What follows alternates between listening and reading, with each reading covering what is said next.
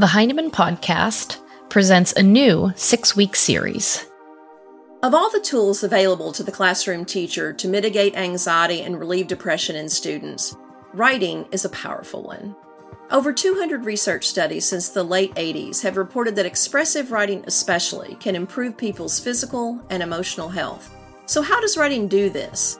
And what can I do as a classroom teacher to position my students to take this verbal medicine, as author Barry Lane calls it?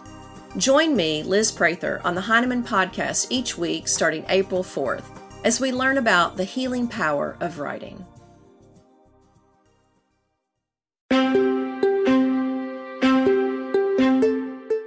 The Heinemann Podcast is a production of Heinemann Publishing. Heinemann is a provider of resources written by real teachers for real classrooms. Heinemann values teachers as decision makers and students as curious learners. Discover the path to lifelong professional learning at Heinemann.com. Heinemann is dedicated to teachers. I'm Brett from Heinemann. It's been said that poetry and physics are the same thing. So on today's Heinemann Podcast, we're examining the poetry of science. Language and literature can work in the same way science does. Both literature and science have stability and change, and both have cause and effect. In their book, Sharing Books, Talking Science, this is what authors Valerie Bang-Jensen and Mark Lubkowitz call cross-cutting concepts. In today's conversation, they're joined by author Amy Ludwig VanDerwater, poet and author of Poems Are Teachers. They've come together to explore how different lenses can help us to better understand complicated concepts. Our journey to this conversation is an interesting one. We start the podcast by learning how these authors' ideas intersect. Three of us met when we were at NCT. Actually, Amy and Valerie already knew each other. Because Valerie's my professor. Amy was my student.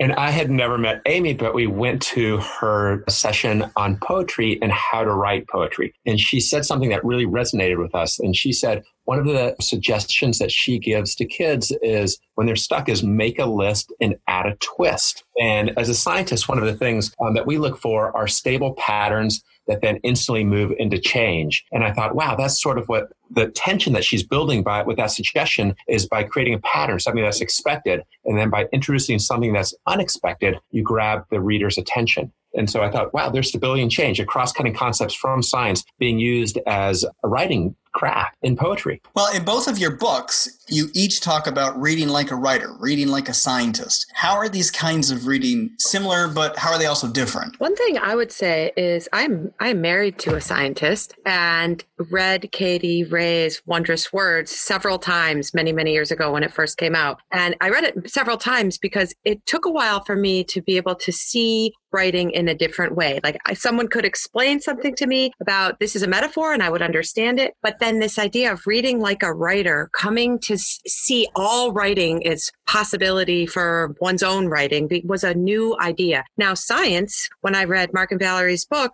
I don't think like a scientist. My husband does. I don't see the world as a scientist, but reading their book now twice, I still need to get that third and fourth time in until I really feel like I'm truly understanding it. I am starting to hear the squeaky creak of my brain beginning to understand things in terms of systems or patterns or, beyond writing. It's interesting how somewhere in the book they say, when you learn to see the world like a scientist, it's like having a different collection of eyeglasses. And what struck me about that is the next part of what they wrote, which was that these lenses aren't additive, but rather synergistic. And that idea of the more you see things in a different way, the more everything is connected in a different way. It's fascinating to me how much these things over years, my husband and I have said, wow, it's sort of like writing. Wow, it's sort of like science. And now reading this book, I kind of actually understand a little bit about what he meant with that. Like Amy, I don't have any training as a scientist. When I met Mark, I realized that he saw things differently, and including literature. And I kind of wanted to try on his lenses or his glasses in that way. And the more that I did, the more I realized these concepts are a lot like writers' craft moves. When you think about structure, and Amy writes about this so beautifully in her book, is what kind of poem does she want to write that day? And she has so many different examples. And the structure that she chooses really is a craft move, and it helps her accomplish a certain function. I mean, to place this conversation in time, we've just had that really horrific shooting at a Florida high school. And Amy wrote, I read many, many pieces, opinion pieces, and Amy wrote this powerful poem that I've posted and shared. It's been shared and shared from a child's perspective, hiding in a classroom. And that structure that she chose achieved the function of communicating from a different perspective. And especially we're hearing from high school students, but this was the perspective of an elementary child. And so I thought, even though this is a science concept, her poem shows so beautifully how it applies and how I can understand it in poetry. And Brett, you're asking about thinking and reading like a scientist. So scientists follow a certain structure for communicating. And in our conversations, we've come to this realization that when we communicate just as writers, we actually follow a similar structure, but the language is different. So, for example, as we talk about in our book, when we refer to cause and effect, we could also call that plot in a different context, right? Or when we talk about systems or system models in science, we could just call that setting in a different context. And we look at a piece of writing, writers do, and ask, how is this working? How did the author make us feel this way? What is the structure that served the function of me feeling sad? Or what did the author do with words that caused me to have a new look at something old? And I think what's interesting about that is in Poems Are Teachers, I talk about how you can look at a poem. It's short. A poem is on one page, so you can study it easily. Whereas what I think is interesting about the comparison to science is some of these science things are not as immediately visible. So we have an investigation, that it's like a journey to figure out, like, how does this system of the beehive work? And it's not like you can just look at it and say, oh, there it is, but it's an interesting uncovering of structure or an uncovering of how the cause creates the effect. And it's fascinating how much alike it all is. Well, and when we study writing, we're really looking at the structure and the system of the writing in place. And Mark, that's so similar to how we study science, right? Yeah, I think so. Valerie and I were having this conversation this morning. I was reading something that my 11-year-old had written. So he likes to start off with a stable system, as many authors do. So, this is his journal. It's like 4-page little short story. And then he throws that system into change, which is a very common technique of a lot of writers. But from an 11-year-old's point of view, he blows up the system. Throws it into they're all, everybody's on the island, and then everybody dies. And I'm like, wow, that's sort of how you can resolve this story, And it usually involves some science fiction and fantasy at that point. And then if you read closely, what he does is he brings in either new energy or matter or magic, which is a form of energy matter, I guess you could argue, in some form to then bring the system back to stability. And so it is very much like science. I've got a stable pattern, then it gets disrupted. But something caused it to be disrupted. It has to be energy or matter. So we brought in new characters. They did something, and now the system is stable again. And what I said to Mark, what that made me think about in terms of the science concepts is how writers automatically choose a scale in which this is happening. So Xander is zooming way out and compressing, everybody on the island and everybody blowing up and everybody dying.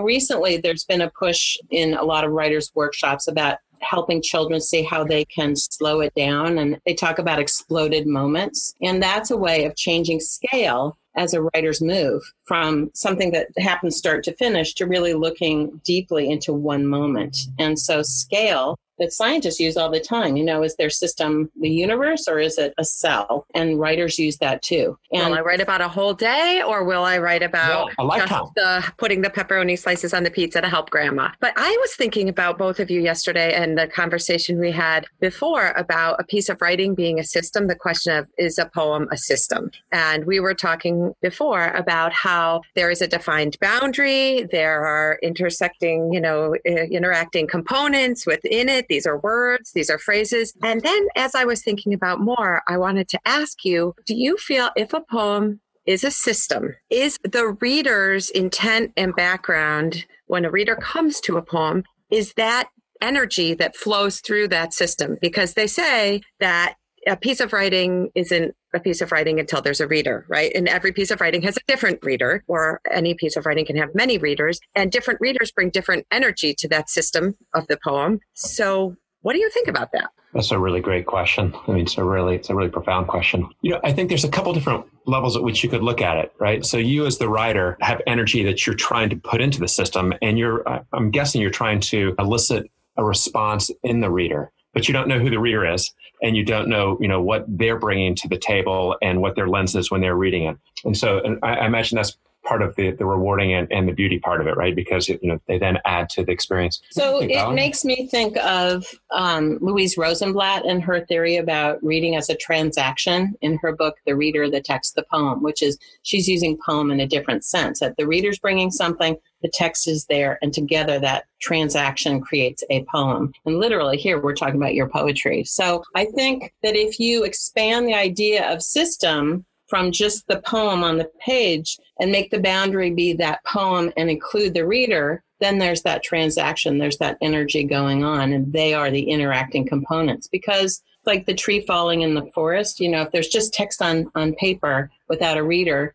then there's no energy going, no energy transfer, no interaction. So here's where I'm getting stuck is because I think metaphorically, absolutely yes. And literally, I'm trying to figure out what's the form of energy that's moving from text to the reader. And so I'm in the brain right now thinking about neurons and if electrical impulses. You're going scale here. So I'm going scale. Yeah. Right. Metaphorically, absolutely, right? Like none of us are the same after we've read something powerful.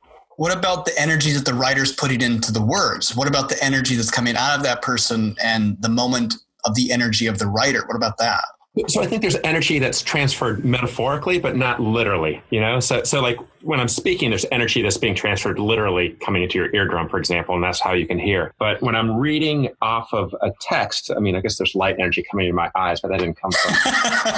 But here's a question. Okay, so I'm going to ask a question then. Okay, Mark. So on page 83 of your book, you have at the bottom, there's a box that says, is it love or is it chemistry? Oh, yeah. And it says, systems have what scientists call emergent properties. These are effects that cannot be predicted even if we know the behaviors of the components in advance. And then it goes on. For example, humans are made primarily of 6 elements: carbon, hydrogen, oxygen, nitrogen, sulfur, and phosphorus. We know a lot about these elements and how they react. Can we use this understanding to predict how a system, the human, will function or behave? However, even understanding these 6 elements won't allow us to predict that 7-year-old Lars likes to skip at recess. Life itself is an emergent property because the behaviors and characteristics of organisms cannot be predicted from their interacting components, which means love is really more than chemistry.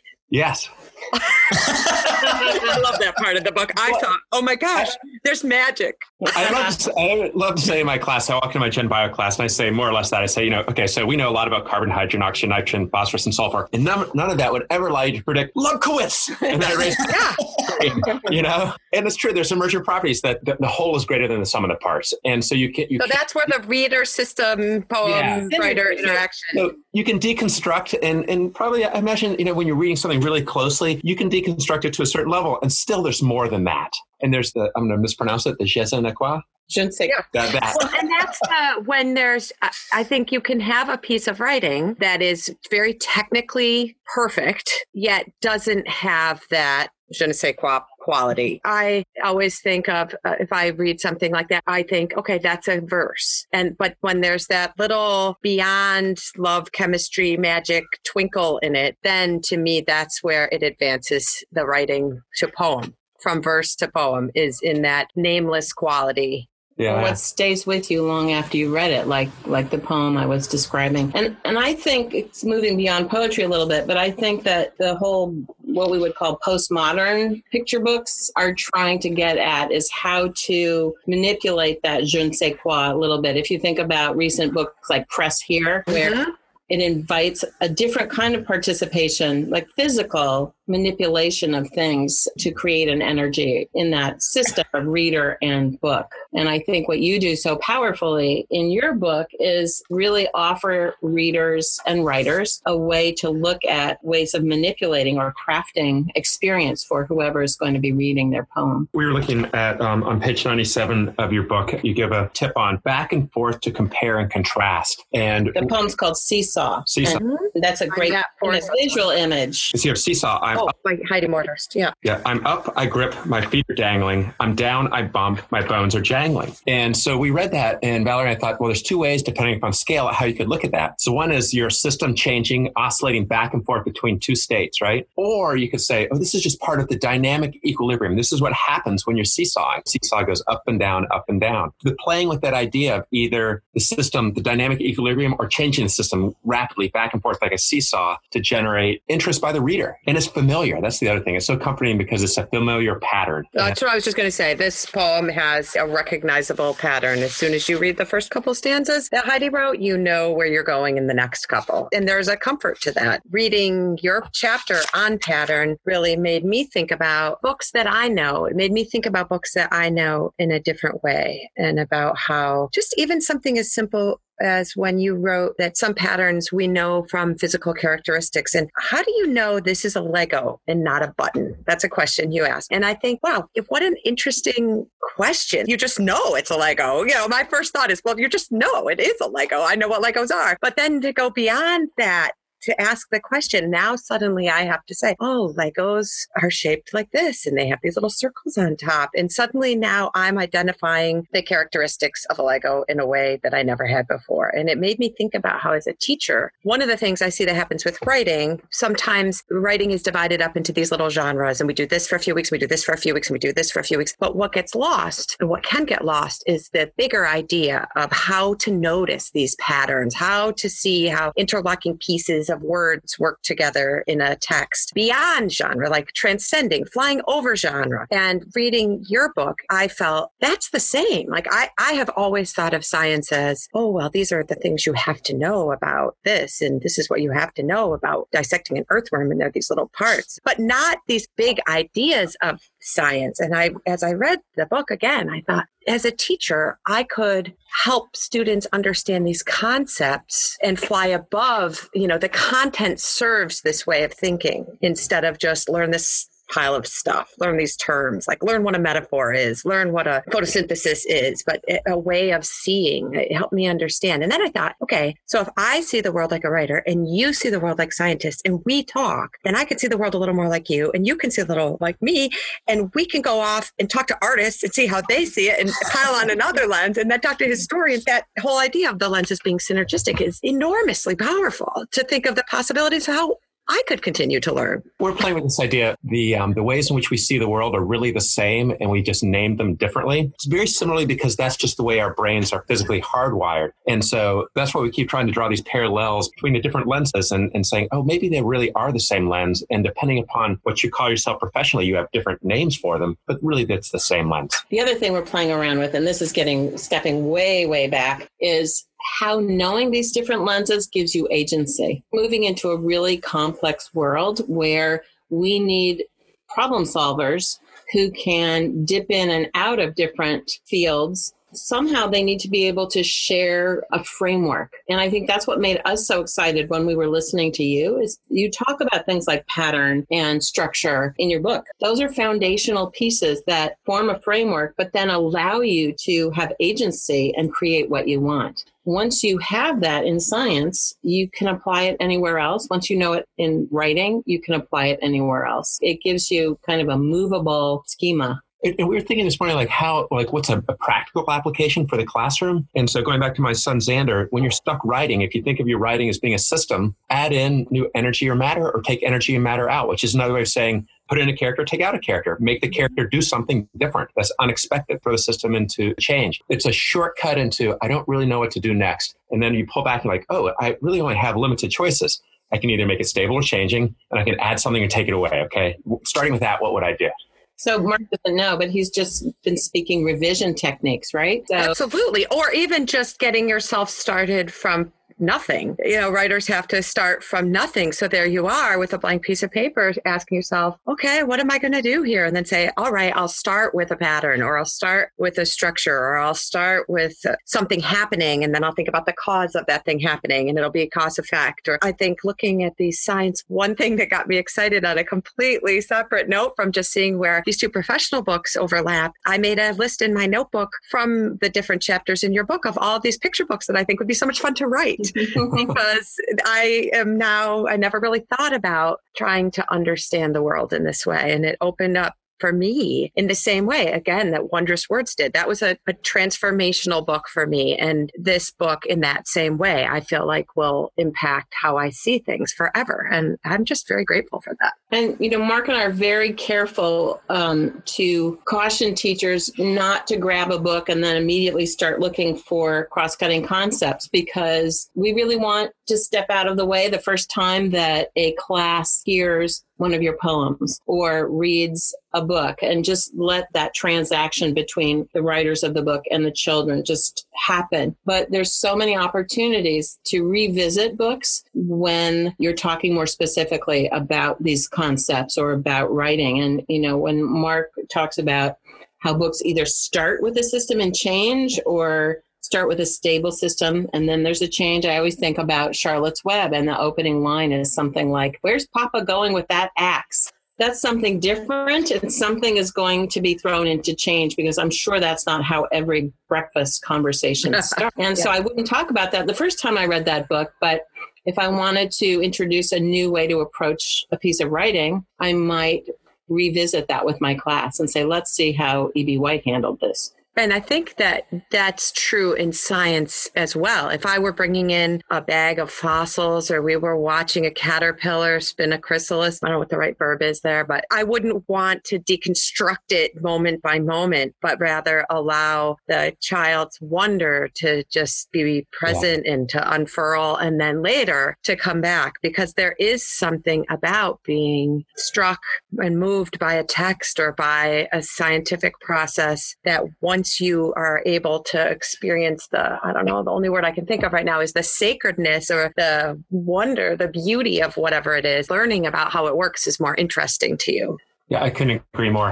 The authentic experience of life, really, of the complete human in that, just experiencing it for what it is. But I also think going back to some of your poems are so thoughtfully written. I mean, they all are, but it's because of the choices you've made. Sort of compression is a word I picked up from your session at NCTE. The way that you choose words, the structure, the pattern, the imagery, all of those choices that relate to the cross-cutting concepts and writer's craft are why I come away with a really aesthetic response. Can I give an example? Sure. So I have 7 words that you wrote, Amy, that just sit with me, and they're that profound. Alive for an eye blink, forever dead calm. Yeah, but it makes you think. It almost makes me cry when I read it. I mean, it's that powerful. Well, thank you. I feel very lucky. One of the interesting things for me with Poems Are Teachers book was having all these poets in it and having the opportunity to read all of these poems by contemporary, 55 or whatever it is, contemporary poets, and to see how every one of them, and then the 100 children, how they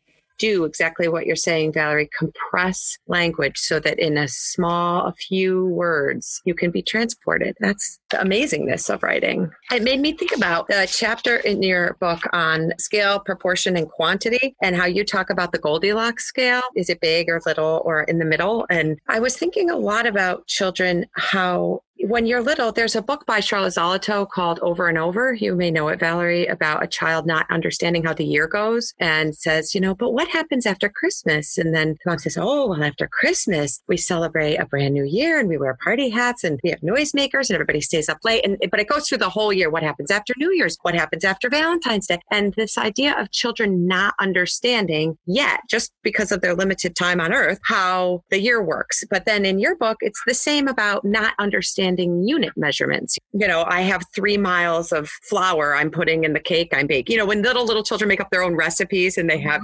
200,000 pounds of butter in the pie or whatever. And so reading that, when you said that fluency in measurements is a goal that we have for young scientists, that they have an innate feel for quantities and units. And I think that's a lot true when we think about young writers too. Children will learn what a metaphor is or what repetition is, and then they use it in this crazy way. They go, way overboard with the metaphor, or the repetition is just like everything repeats. So it's an awkward use of something new because they don't yet have the fluency in knowing, is this metaphor too big or too little, or is it just right? They just don't have enough experience with these different craft techniques. So they go hog wild with them and then learn to pull back. And I think it's the same when I was reading your book about the measurements and kind of, you got to measure a lot of things all year long to start to understand what a centimeter is. I got to measure until it's sort of that scale sense settles into my mind. It's interesting. My child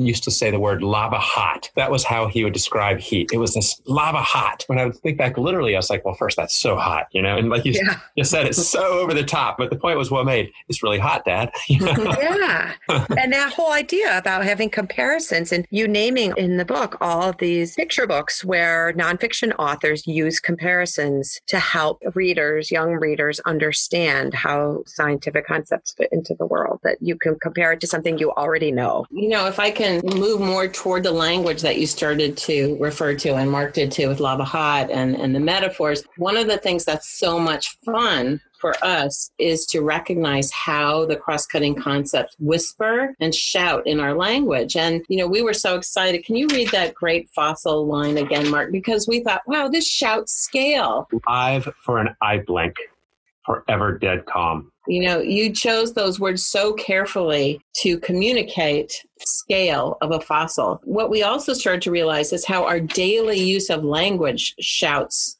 cross-cutting concept or whispers it. I was saying, one of my favorite things to realize is I went into Mark's office. I was so mad about something. And I said to him, Mark, can I vent? And I said, don't transfer your negative energy into this.